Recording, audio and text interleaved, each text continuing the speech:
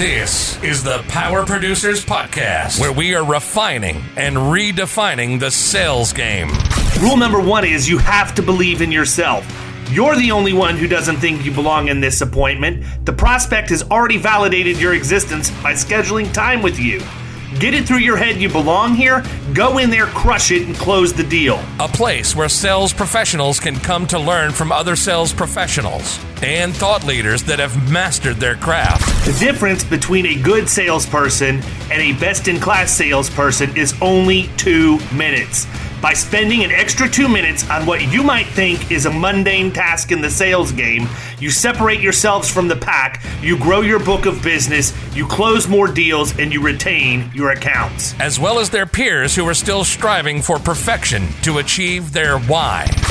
I have a wife and 4 kids. Failure is not an option. Real sales professionals, real stories, real results. It's no different than being a professional baseball player. You can't be a one-trick pony. You have to be a 5-tool player in order to succeed in this game. This is the Power Producers Podcast, production redefined. Are you ready to feel the power? Hey everybody, welcome to the Power Producers Podcast, where we are refining and redefining the sales game. Today, we are handling a public service project. We are bringing Chris Green onto the podcast so that we can teach him a little bit about flood insurance. Doubtful. I've heard from a lot of people that Chris needs to know. And so I took it upon myself to bring him on here and just see what it is that the guy actually knows about flood. I mean, I don't know. Kyle, I mean, what do you think? I would have to imagine he knows much more than I do about flood, considering I know about 3%, and that's what we talked about last time. So I can't wait. Well, that's why we send all of our flood to him. We're smart enough to know that we don't have to know exactly. anything. Right? Stay in your lane. So what's going on, Mr. Green? You're back in your traveling mode again, it looks like. Well, I was supposed to be in Vegas in a couple of days, but then that got canceled because my daughter's school had some COVID issues, so I couldn't fly. So I guess my traveling is going to stop until brain share. Are you? I'm imagining you're driving to San Antonio. No, I'm flying. Are you? Okay. Yeah. Okay. Well, I mean, I know of your aversion to air travel, so I wasn't sure if you were going to just make a road trip out of it or what. No, I'm living on an airplane from brain share until after IOA. Wow. Unbelievable. When are you coming in for innovation? Coming in that Thursday. If you come in the Wednesday, I told you this already. If you come in that Wednesday night, come on, man. We're gonna throw a banger. I will try to come in. The problem is I'm speaking in Nebraska with Brian Hanley at Agency of Future like a week and a half before terrible. That. And I come home like literally, I'm home for enough time to see my daughter's 2 softball games every week, and that's it. Man. That's all right. At least you're there for those, man. You can't miss that. So there's a little bit going on in the flood world right now, man. The floor is yours. Let's talk a little bit about the NFIP updates that are coming down and some of the other stuff that's happening that you're seeing. Yeah, I had an opportunity to talk with one of your lender friends earlier this week on a call about, NFIP risk rating 2.0, all these changes that are happening really in about 45 days or whenever this podcast comes out. These changes are happening October 1st. But, there's some big sweeping changes. Yeah, we're fast-tracking this one, man. This is the stuff that people want to hear. So, for example, like flood zones are no longer going to determine people going. Yeah. Oh, yeah. The flood zones, go ahead, man. We're going to behave now. Sorry. The flood zones are no longer really going to determine flood rates. They're only going to determine the requirement. Like you're going to have cost to rebuild, frequency of flooding, type of flooding, distance to water. These kind of things are all going to impact rates. There's a project called Claim Variable that I just shot a video and a podcast on where FEMA's giving everybody a get-out-of-jail card free. And as soon as you have a claim, they do a 20-year look back. If you've had any more claims, what they do is they use a claim variable, maybe it's a 2 or 3, and they put that on top of what your maximum rate increase can be. It can be huge, And so what I'm doing right now is I've been traveling the country, addressing all the changes in every state. Now I'm addressing every change, good, bad, and ugly, in every major city across the U.S. What's the deal with the change? I'm not the smartest. Hold on one second. I'm not the smartest guy in the world, so I'm going to tell you what I just heard. What I just heard is that FEMA is coming out with an experience modifier for flood that's got a 20-year look back and not the 3 years of workers' comp. Yep. Wow. And you don't know what that is, by the way. You don't know what that is unless you look back 20 years. How many people are even looking back 20 years?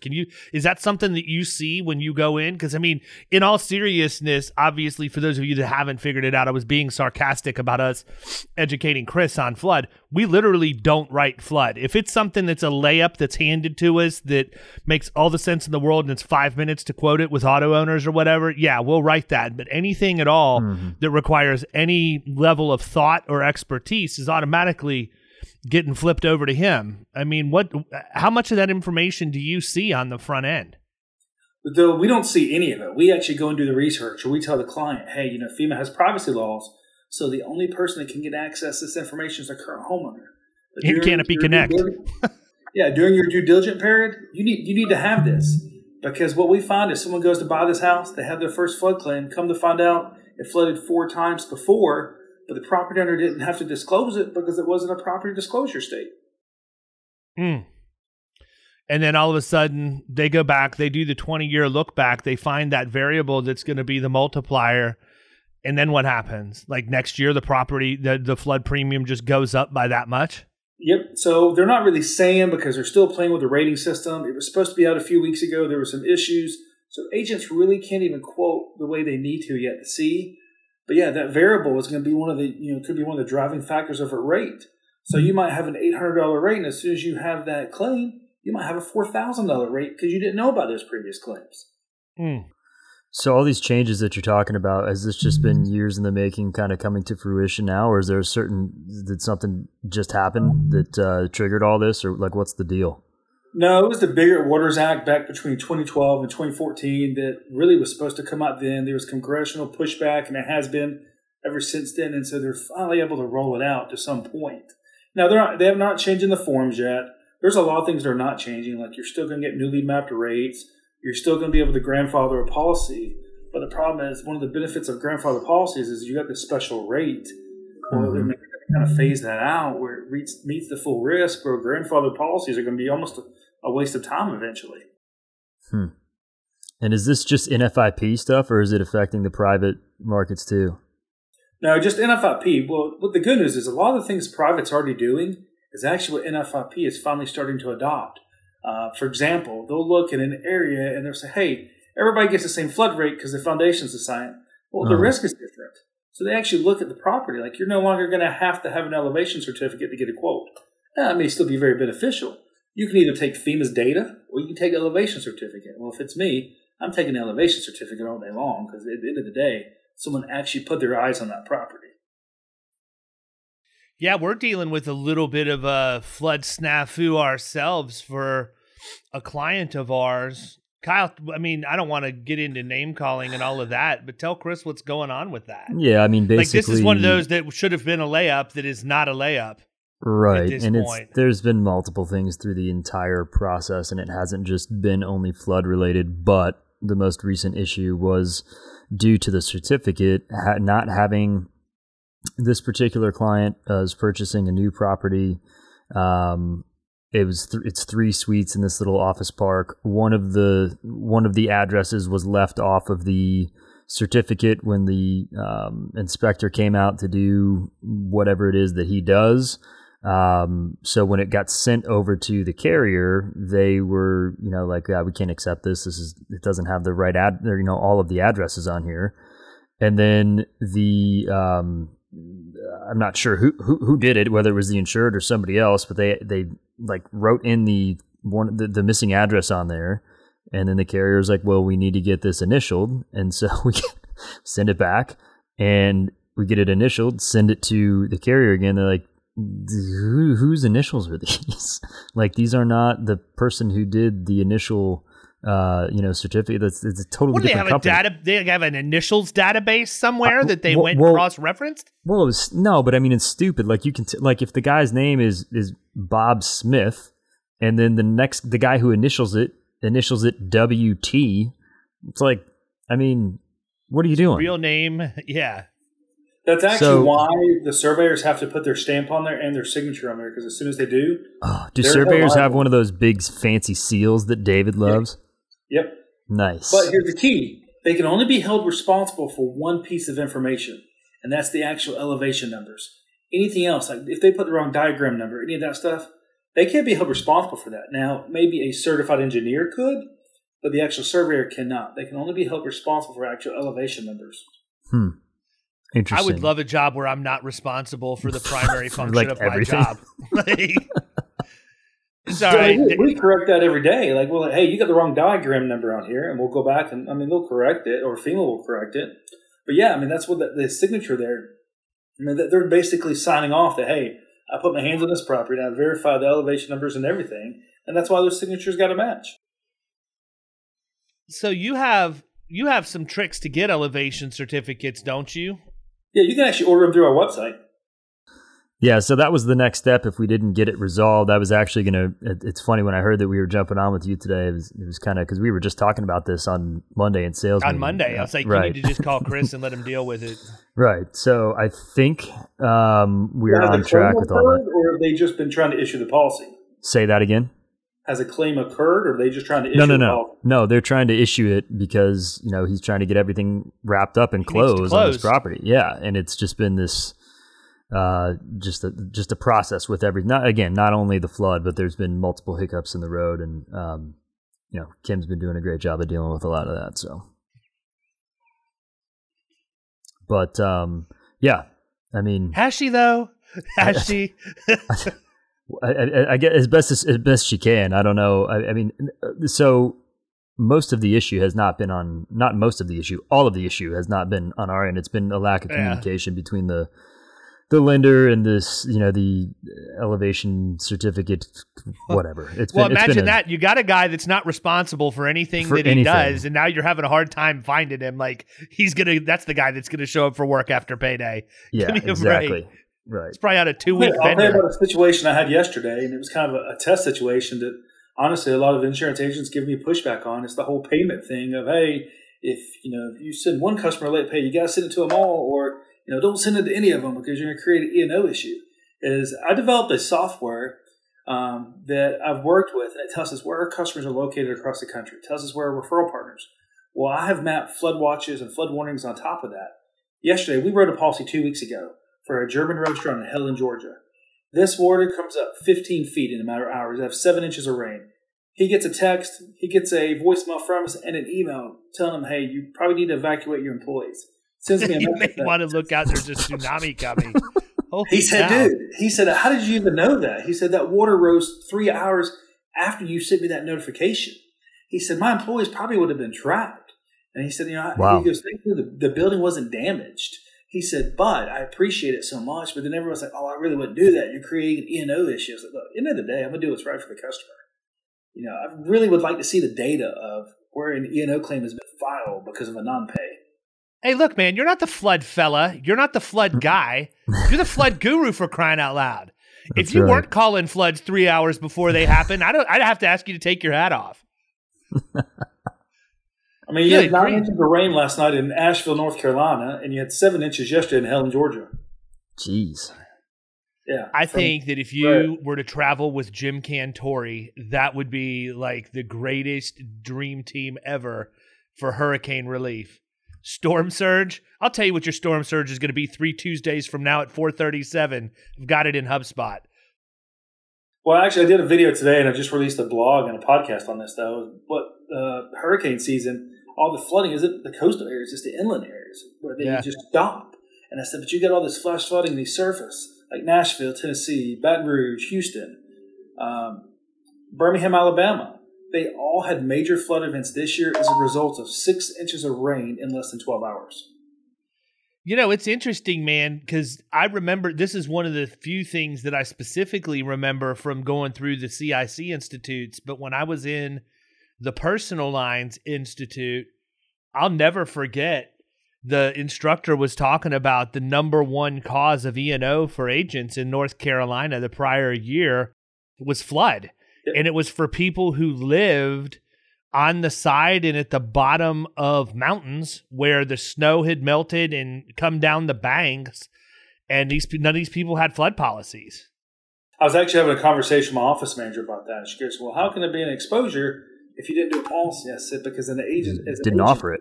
Offer it. Right. Duty to offer, man.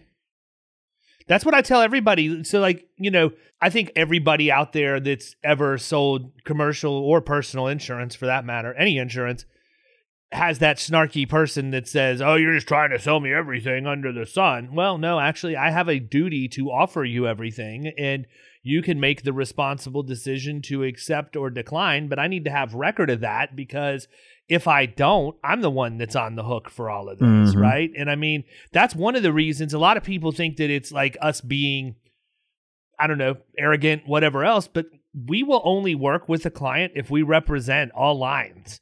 Like, I don't need that, because if I've got we've got one right now where we handle the auto for an account that was referred to me by an accounting person. And the idea was we would start with the auto because that was the immediate need. And then as things expired, we would bring it on, which is typical for us and a verbal commitment that we had. Well, guess what? We wrote the auto and we find out that this person who's an HVAC contractor is with an excess and surplus lines company for an artisan's contractor's policy that's got minimal coverage, paying about half what they should be paying, with a high deductible, no property coverage, nothing. I mean, just it's bad.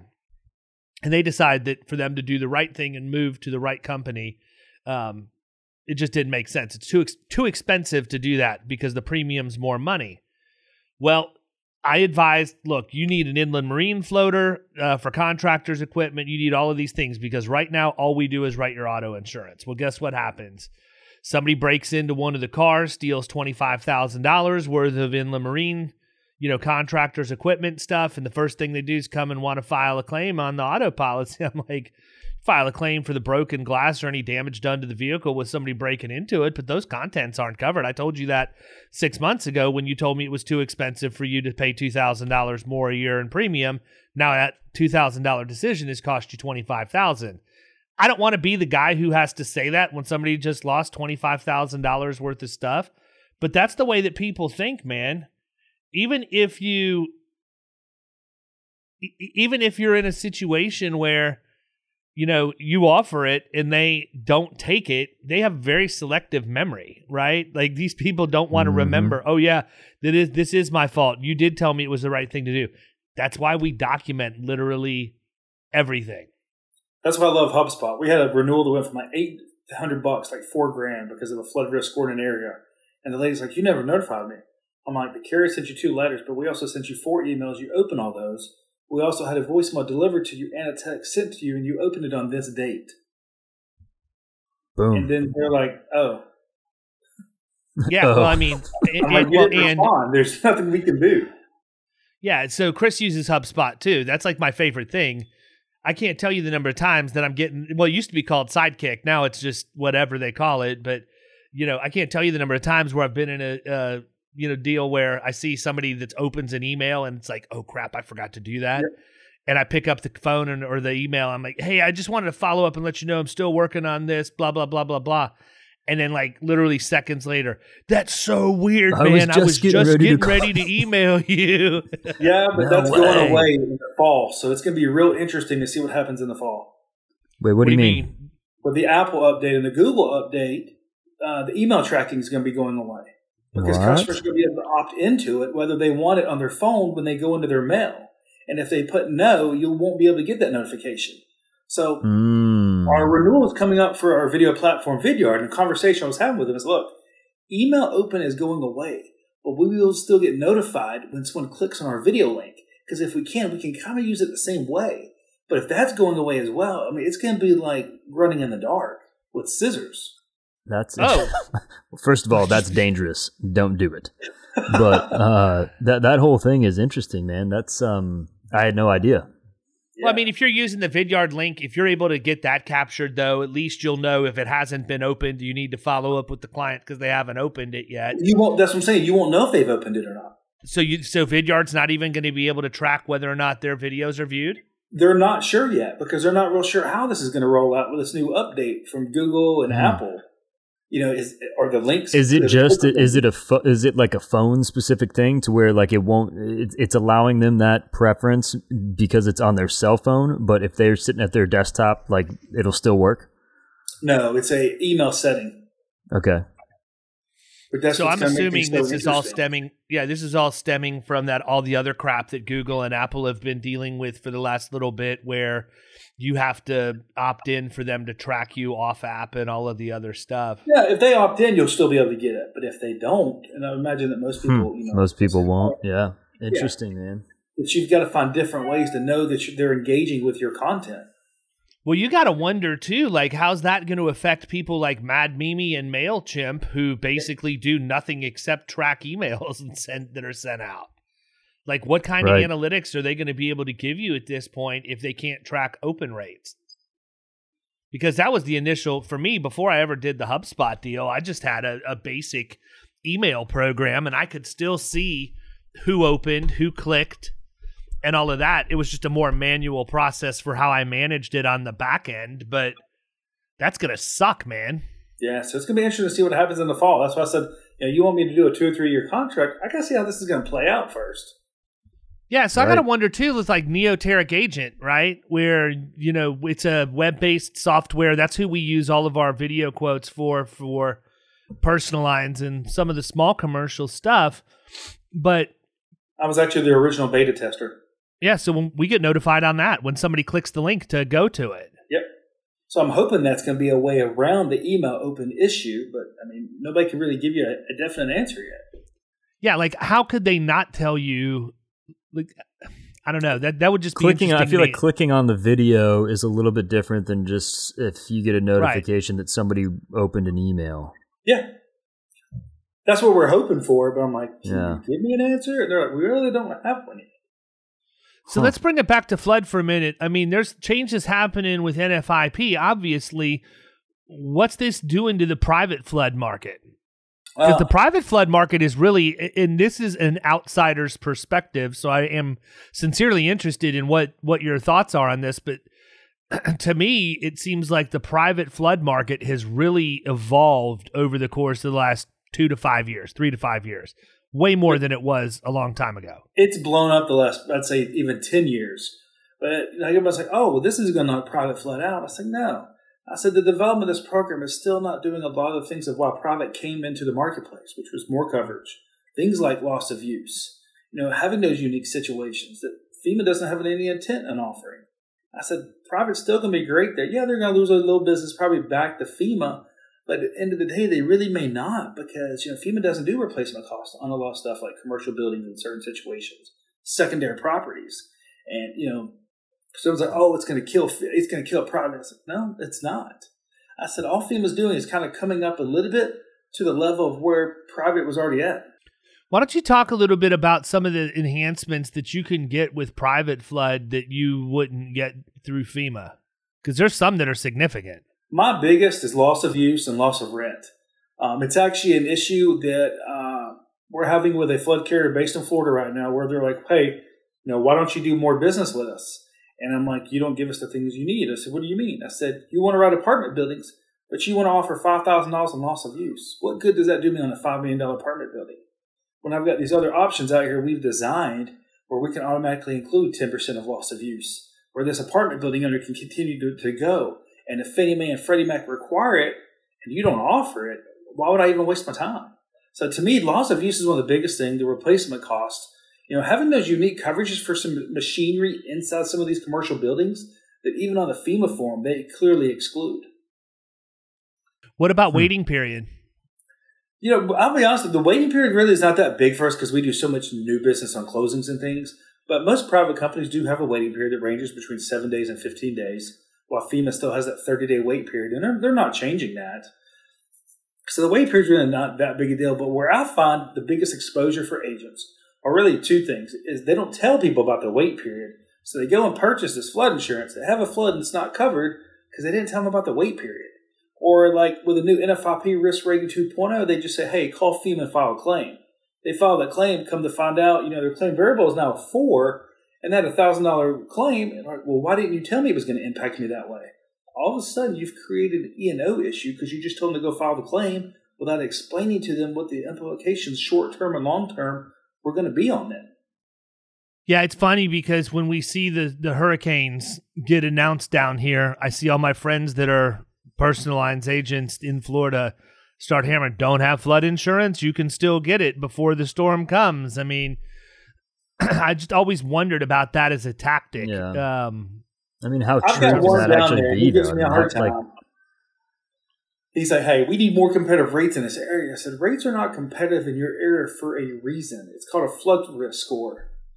I said, you don't want a company that comes in there and gives you all these cheap rates because the next year you're going to have 1,000% rate renewals. You're going to have the same situation you have with homeowners in Florida right now. Mm-hmm. I'd rather pay a little bit more and create long-term rate stability over the next 5 to 10 years for the customer.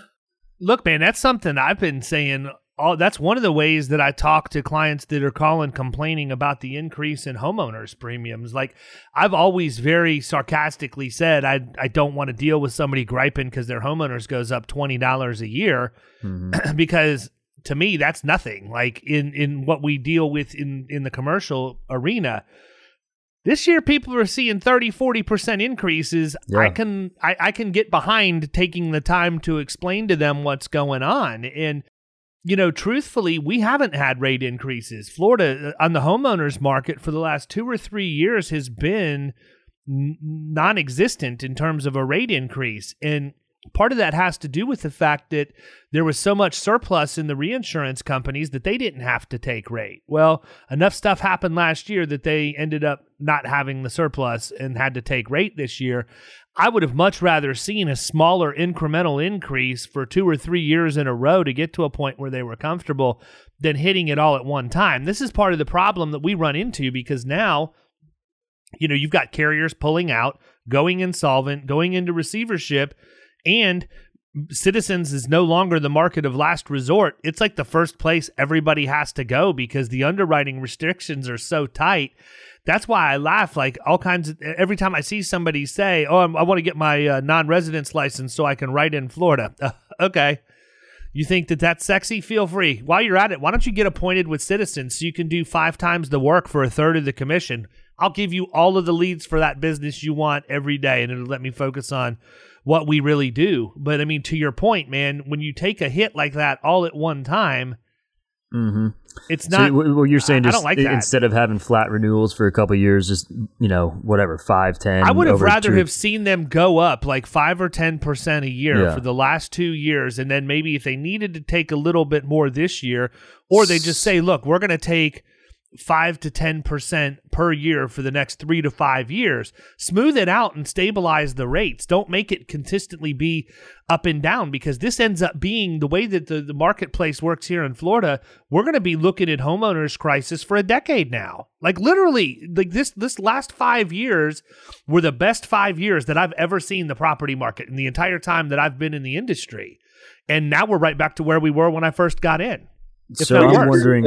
We just completed the acquisition of a flood insurance agency in the Northeast yesterday, and one of the reasons they came to us is we can't handle the service work. It's just not profitable for us. You know, we don't understand how it's profitable for you. And I said, well, we use VAs in a strategic way. I said, we track licensed people, what they should be doing and they shouldn't be doing. So what now is costing you $250 an hour is costing us $10 an hour, which makes us twice as profitable. And they're like, well, we don't even want to deal with it. It's these tiny changes. And so can we just sell the book to you? Wow. Mm-hmm. Well, yeah. So I'm going back to what you were saying there. I'm kind of curious as to the thought process behind that. And I mean, you may or may not know, but like, what is there? Are they just trying to keep them flat because they don't want to lose the business, and they figure that in a few years everybody's going to go up anyhow, and so it may not make that big of a difference? Because there's little. You can have some predictability in terms of like hurricane season down here, right? Like we generally know ahead of time if it's going to be a bad hurricane season, but we don't know when and where exactly they're going to come. Dude, Chris Green knew 3 months ago. He just hasn't sent the emails and texts yet. That's true, I guess. But I'm just wondering why that's the process. We know that flooding is always going to be an issue in the spring in areas like Minnesota, Iowa, and that area because of the snow melt coming down the Mississippi and the Missouri River. And so they know that. So they put moratoriums in place usually at the end of February, but knowing when those go in place. Teaching someone, hey, you've got 6 feet of snow around your house. Here's how we need to change that 6 feet of snow so when the spring comes, you don't have that seepage in your basement. You don't have that runoff issue because your property was the only one that was impacted, so it's not going to be flood insurance. We just had that with a customer, and I'll be honest with you, I was a little surprised with the carrier. The carrier went and interviews the neighbors on both sides of his business, and neither one of them were impacted, so they denied the claim. And he's mad they denied the claim. I said, look, I got to respect them for what they did.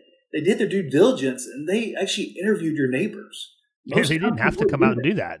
No. Mm-hmm.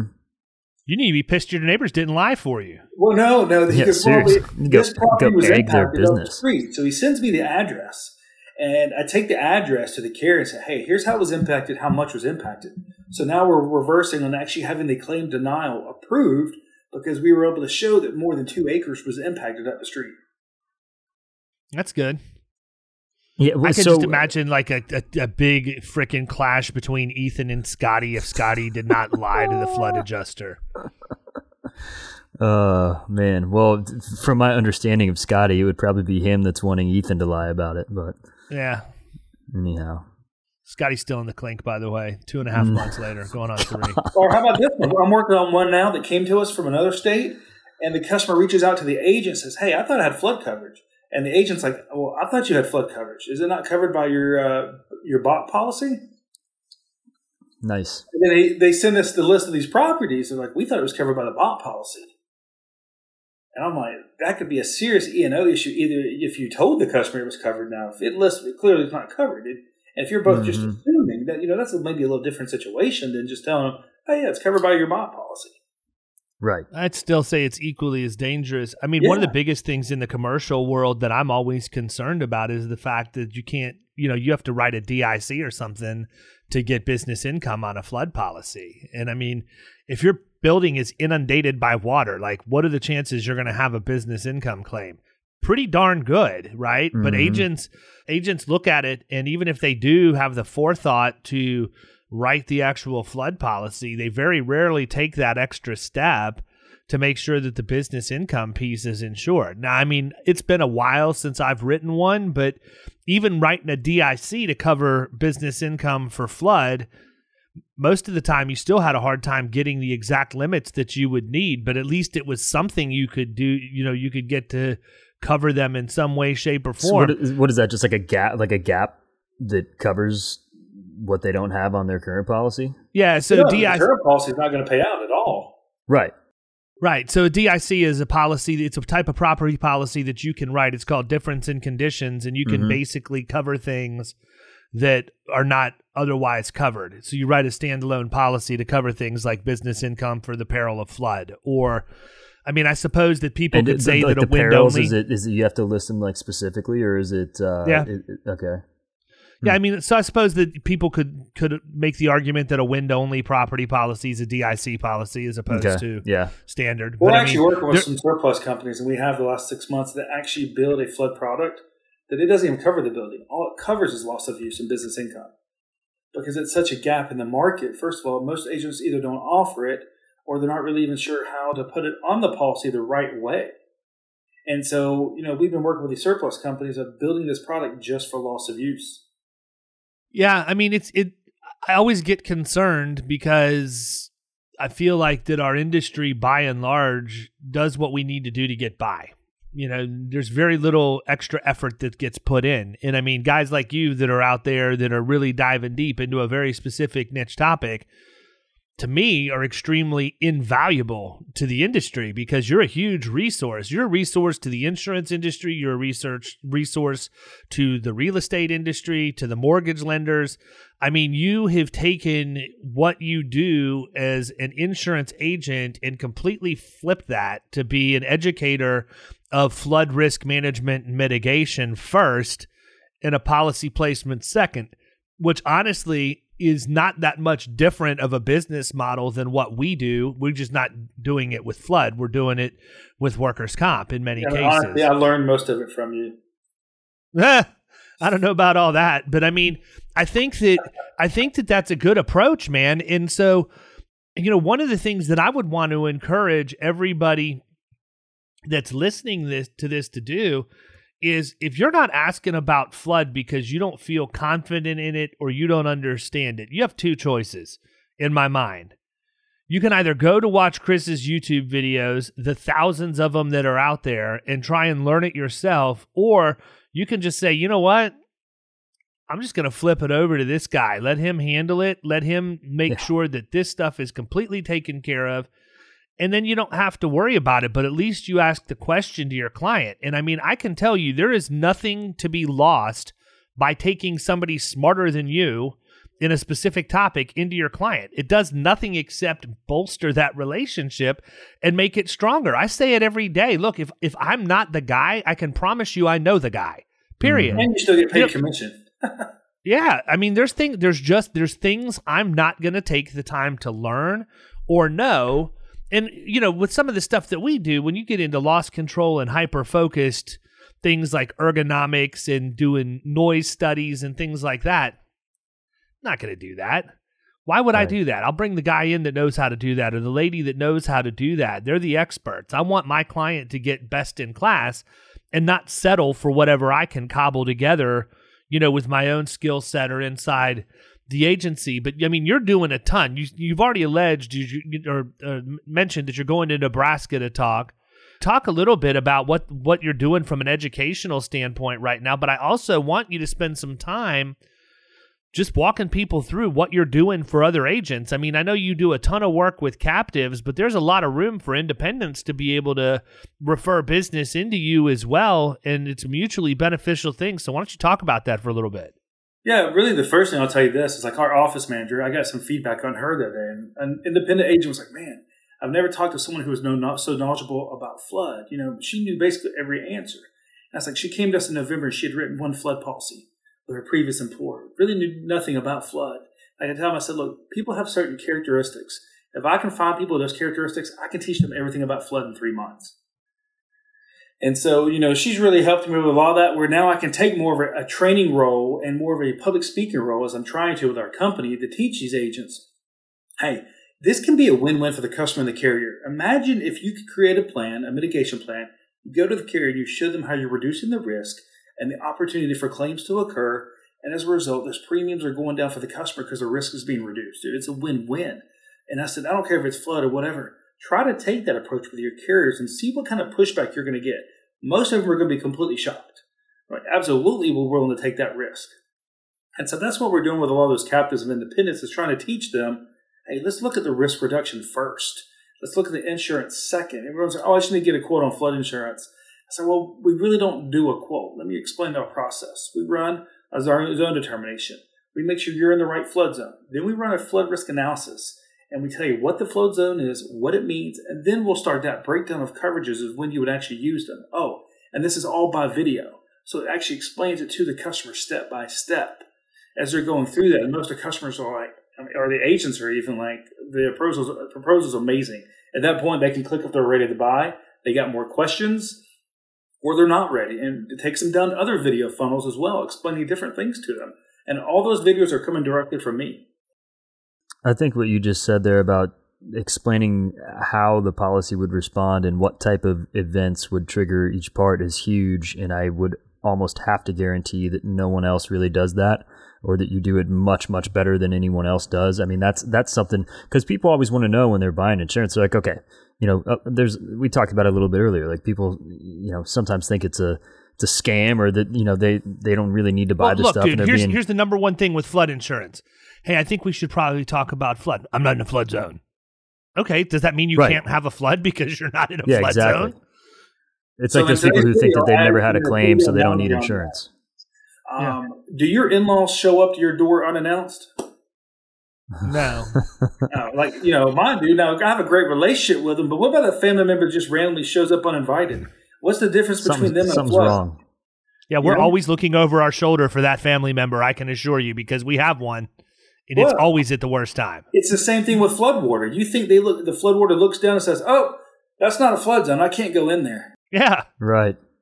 Well, I mean, here's the thing, man. If you boil it down, I think there's an aura or a mystique or just to me, it's kind of like the whole life insurance piece, right? We should be talking to every one of our clients about life insurance, period. Just asking the question, but we don't. Why? Well, we don't understand it. We don't really do it enough. We're not comfortable with it. We don't want to say the wrong thing. We don't want to lose the deal that we have because we bring up that one more thing. But, if you look at flood and you boil it down, the number one place that I think that I would camp out, and I think every agent should camp out before they make a determination one way or the other as to how much effort they're going to put into this, is understanding what the definition of a flood is, right? Like like Chris just mentioned, the 2 acres or the adjacent properties and all of that. I can tell you right now, being completely transparent, if you put a gun to my head and ask me to recite what the definition of a flood is, or one of my kids is going to get knocked off, I better black out like Will Ferrell in Old School and just pull one out of my rear end, because I'm not going to remember it. I mean, I can fumble through it, but at the end of the day, I don't know it like I know, like, oh yeah, if it's under the split point, it's going to be reduced by 70% if it's a medical only comp claim. I know that. Right. Can't do that with flood. I'm not a student of it. I don't want to be a student of it. Why? Because if I'm not the guy, I know the guy, and I've got the guy here right now. But I mean, what guru, not Chris, the guy. What? Yeah, he's not the flood guy. Yeah, you're right. It is. It's the good. He's the flood guru. Well, for example, I see online a lot of other insurance companies, insurance agents will send me a link for them and say, "Hey, you should try this." I said, "Look, they focus solely on the get a cheap quote process. We're not in that game. We're in the risk reduction game." Because that cheap flood quote's not going to do you any good when it doesn't pay out, because you didn't know even what was covered under a flood. Exactly. And that's the point I was trying to make, is I think that's huge. And you explaining your process up front with people, I mean, is massive. And I don't know. I mean, I think that's the way to do it. Well, I mean, there's so many things. I explained to them, hey, maybe we can change you from a high risk to a low risk flood zone. That can help increase your property value, but it doesn't mean you need to cancel this policy. Right. Yeah, and I think there's so much stuff that's happening now with the exclusion of, backup and the the water damage exclusion or the sublimit for water damage and all of that. Not that stuff is even the same thing, right? Because it's not. But again, it goes back to understanding what is the very basic definition of a flood. What does it cover? And then how does that differ from the water damage provision in a homeowner's policy? How does it differ from, sump overflow and sewer backup and all of that other stuff? And then understanding how all of those things get married together to make sure that people are covered, and I was always taught coming through the ranks that if something is excluded on an insurance policy, it's typically because it's better covered on its own policy somewhere, And so just because you have but what I would caution people is, just because you have a flood policy doesn't mean that if the hose to the washer busts and floods somebody's home while they're gone, that a flood policy is going to cover that. That's not what a flood policy does. That's a water damage policy. Right. But that's actually a big thing with swimming pools right now. Everyone's like, well, that's not covered by my home insurance. No, but it can be covered by flood. Well, rainfall didn't cause that. Listen to the definition of a flood. Normally dry land that's been inundated with water. If it meets the other definition of 2 acres or more or 2 properties, so if your house and the neighbor's house is flooded, it very well could be a flood claim, because we just had if my pool crests, it's taking out my neighbor too. I can assure you, because of the way our street's set up. People don't think about that. They're like, oh, that's not flood. No, you're thinking rainfall and surface water. Read the definition of normally dry, inundated land. Yeah, I've got one right now that I'm dealing with for one of my clients who has water damage to the wooden floor by the door to their office. It's a medical practice, and the entryway has damaged wood to the door because water has been coming in underneath the whatever that word is. I forget it. It's not transom. What's that word? I don't know. I have no idea what you're threshold. Talking about. Threshold. Okay. You carry your bride over the threshold after you get married. But they said, well, is this something we need a flood policy for? I said, that's not flood, at all. And they said, well, we don't have coverage here and here. I'm like, I've read everything on your policy. I know what you don't have. And I said, file the claim. I mean, it's not my job to tell you whether or not you have coverage. I can tell you whether or not where how I think it's going to go, maybe. But at the end of the day, it's the carrier's job to determine whether or not a claim exists, or not. And then if we don't agree with that, we can appeal it, fight it, whatever else. But we need to let them come in and investigate and determine whether or not your actual business owner's policy is going to cover this, because it's not a flood policy. And that's where we come into play with them, with helping them build, I call it a disaster mitigation plan. Hey, this is part of a maintenance plan. You got a water runoff issue. Let's help you fix this water issue so you don't have water damage that's not covered by flood. And then when you go get a flood quote from somebody, you've got to answer that, yes, I have had water damage in the past as a result of this, and it throws you out of the game. So talk about your MGA, man. Talk about what the tools are, how people can get engaged with you, and start sending you some business. So we try to make it as easy as possible. Our job is to make the other agents kind of look like a rock star. Our job is to help them reduce that risk overall. And so with the MGA, we've been doing this a lot with independent agents. Of course, with captives, we have no problem doing that, but their contracts usually stop them from kind of participating that way, where we can pay them a new business commission renewal. And we build all these referral links out for all these referral partners. So if they want to send us directly to the customer, great. But what we're doing at the end of the day is we're actually redirecting your customer to leave a review on your Google page or your Facebook page to drive business through your page. We're handling all the service. We're handling everything. That's awesome. And so where do they go to sign up to do that with you? If you go to our website, floodinsuranceguru.com, I've actually got a tab on there that's just for agents. If you want to reach out to us, if you're an IOA, I think there's a special form in IOA that you can reach out to us as well, because we talk to a lot of agents in there every day. Nice. Cool. What haven't we talked about, man? Oh, dude, I know one thing. How about your massive outdoor cooking setup that you've got now? Like, Kyle, this guy, I mean, it'd be easier for me to tell you what he doesn't have than what he has. Like, it's literally, it's insane. I've never seen anything like it in my life. So I used 4 different grills to cook dinner the other night. That just seems ridiculous. Dude, I'm going to tell you, with the pellet smokers, and I got this from David. It's actually David's fault. So my wife won't really be talking to David. He says that. Like, I'm going to meet his wife. Yeah, I'm going to meet his wife one day, and she's not even going to say anything to me. She's going to walk up and punch me in the face. Or Cameron or Ed Cooper. Yeah. But I bought them because it's kind of set it and forget it. But, dude, I'm going to tell you, it's so easy. But, I mean, I enjoy it. But we pull in so much business from my cooking shows I do on YouTube and Facebook and stuff, because it gives people a different way to relate to us. Like, I picked up a captive agent. We handle all his flood business, because he started sending me messages and had tips about buying a Blackstone grill and recipes and what he should cook on there. And I used that to build a relationship. Huh. Interesting. Nice. So what the hell were you cooking the other day that required 4 grills? Well, I didn't have to use 4 grills, but I did. But you did. Like, I was doing biscuits and smoked ham on one. I was doing bacon on another one, and I had some sausage going on my Blackstone. Okay. Biscuits on the grill? Oh, yeah. You get these cooking grids where you don't have to put them directly on there, and it works out. They're nonstick cooking mats. Works out perfectly. I put them on there for 10 minutes, and they're good to go. Just shut the lid, and they're done. Yep, set it at 350. Nice. Now, I have to kind of phase it in. My wife's not a big smoke fan, so I have to cook at a higher temperature so we don't get as much smoke flavor. But I did smoked pecans the other night that everybody really enjoyed. Oh, there you go. But what's really great is I can actually turn the grills on straight from my phone. Okay. All of them? There's the 2 of my 2 main ones. Yeah, like yeah. If I'm in the state of Tennessee and my wife wants to cook dinner, I could turn the grill on from home on my phone. Nice. There you go. That's the one downside to the Traeger is you can't turn it on from your phone. I can shut it down. I can control it once it's up and running and all of that, but I can't turn it on from my phone. But I'm smoking some bacon tonight. I've had my pork belly sitting in there for about a week. We've been flipping it every other day and the curing salts, and I'm putting her on and smoking her tonight for sure. I'll show my wife the photos, and she wasn't too happy. What's that? Oh, my Canadian bacon?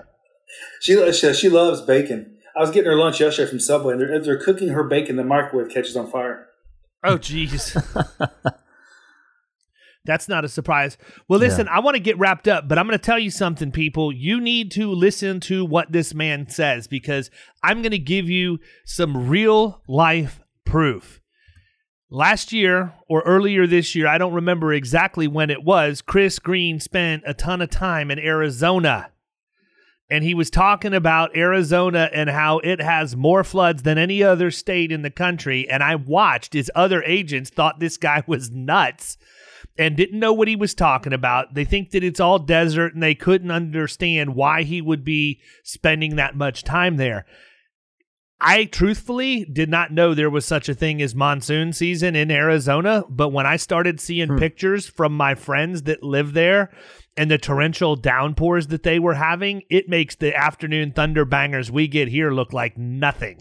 Really? It's insane to see how much rain was coming down, how fast it was coming down. And look, I'm not a geologist or a topographer or anything else, but I'm a simple man, and I know there's a lot of hard surfaces in Arizona, and those hard surfaces aren't going to let that water, just absorb and go away. It's got to go somewhere. And so talk about that for a second, man, because you've tried telling everybody, and people just sort of laughed. I thought, people thought you were joking or whatever else. It isn't a joke anymore because I saw people getting hammered this year. So I'm actually trying to hire our next team member out of Arizona because most of our business comes out of Arizona now. And everyone's like, I don't get it. It's a desert. I said, what happens to water when you put it on cement? It runs down a hill. It settles somewhere. What do you think happens in the desert when the land is that dry? There's no runoff. I mean, there's no way to suck the water into the ground. You get an inch of rain there, it's like getting 6 inches here yesterday. And monsoon season, which is generally from like May to October, they have this small window, and they just get killed during monsoon season. But then what they don't realize is like the required flood zones and all that stuff. Most of the time, it's because of these canals and these monsoons that cause all this puddling. And so that's why we do so much business in Arizona, Nevada, New Mexico, that desert area. Yeah. All I'm telling you people is listen, if the dude, he's like Jim Cantori from the Weather Channel. People in Florida don't get concerned about a hurricane until they see Jim Cantori show up. Then they know there's a problem. If you see the guru wearing his poop hat filming in your neighborhood, probably need to review the flood coverage. Because there's a reason he's there. This guy doesn't travel the country talking about where there's not going to be a flood problem. That's not how he operates. So if you're an agent out there, you're not talking about flood, you're not writing flood, you're not even referring flood, Chris Green, the flood guru, needs to be your best friend. He can help you. He helps me and Kyle personally with our business, except for the one that we thought was an easy layup that we should have just said, let Green handle it. Yes. Lesson learned. Chris, I appreciate you taking time to come on today, man. Always a pleasure. Look forward to seeing you here in person in a couple of months if I don't see you before Innovation soon. I'll see you at BrainShare, I think. You will see me at BrainShare. That's right. Well, if I can pry you away from Marcus Sheridan, I'll see you at BrainShare. I'm supposed to have dinner with him one night while I'm there, so we'll see what happens. Cool deal. Well, listen, man, I appreciate you coming on. Have a great week, brother. We'll talk soon, man. You've been listening to the Power Producers Podcast. You can follow Killing Commercial Insurance on Facebook and YouTube. And if you want to take your game to the next level, check out our book, The Extra 2 Minutes, and our website, killingcommercial.com.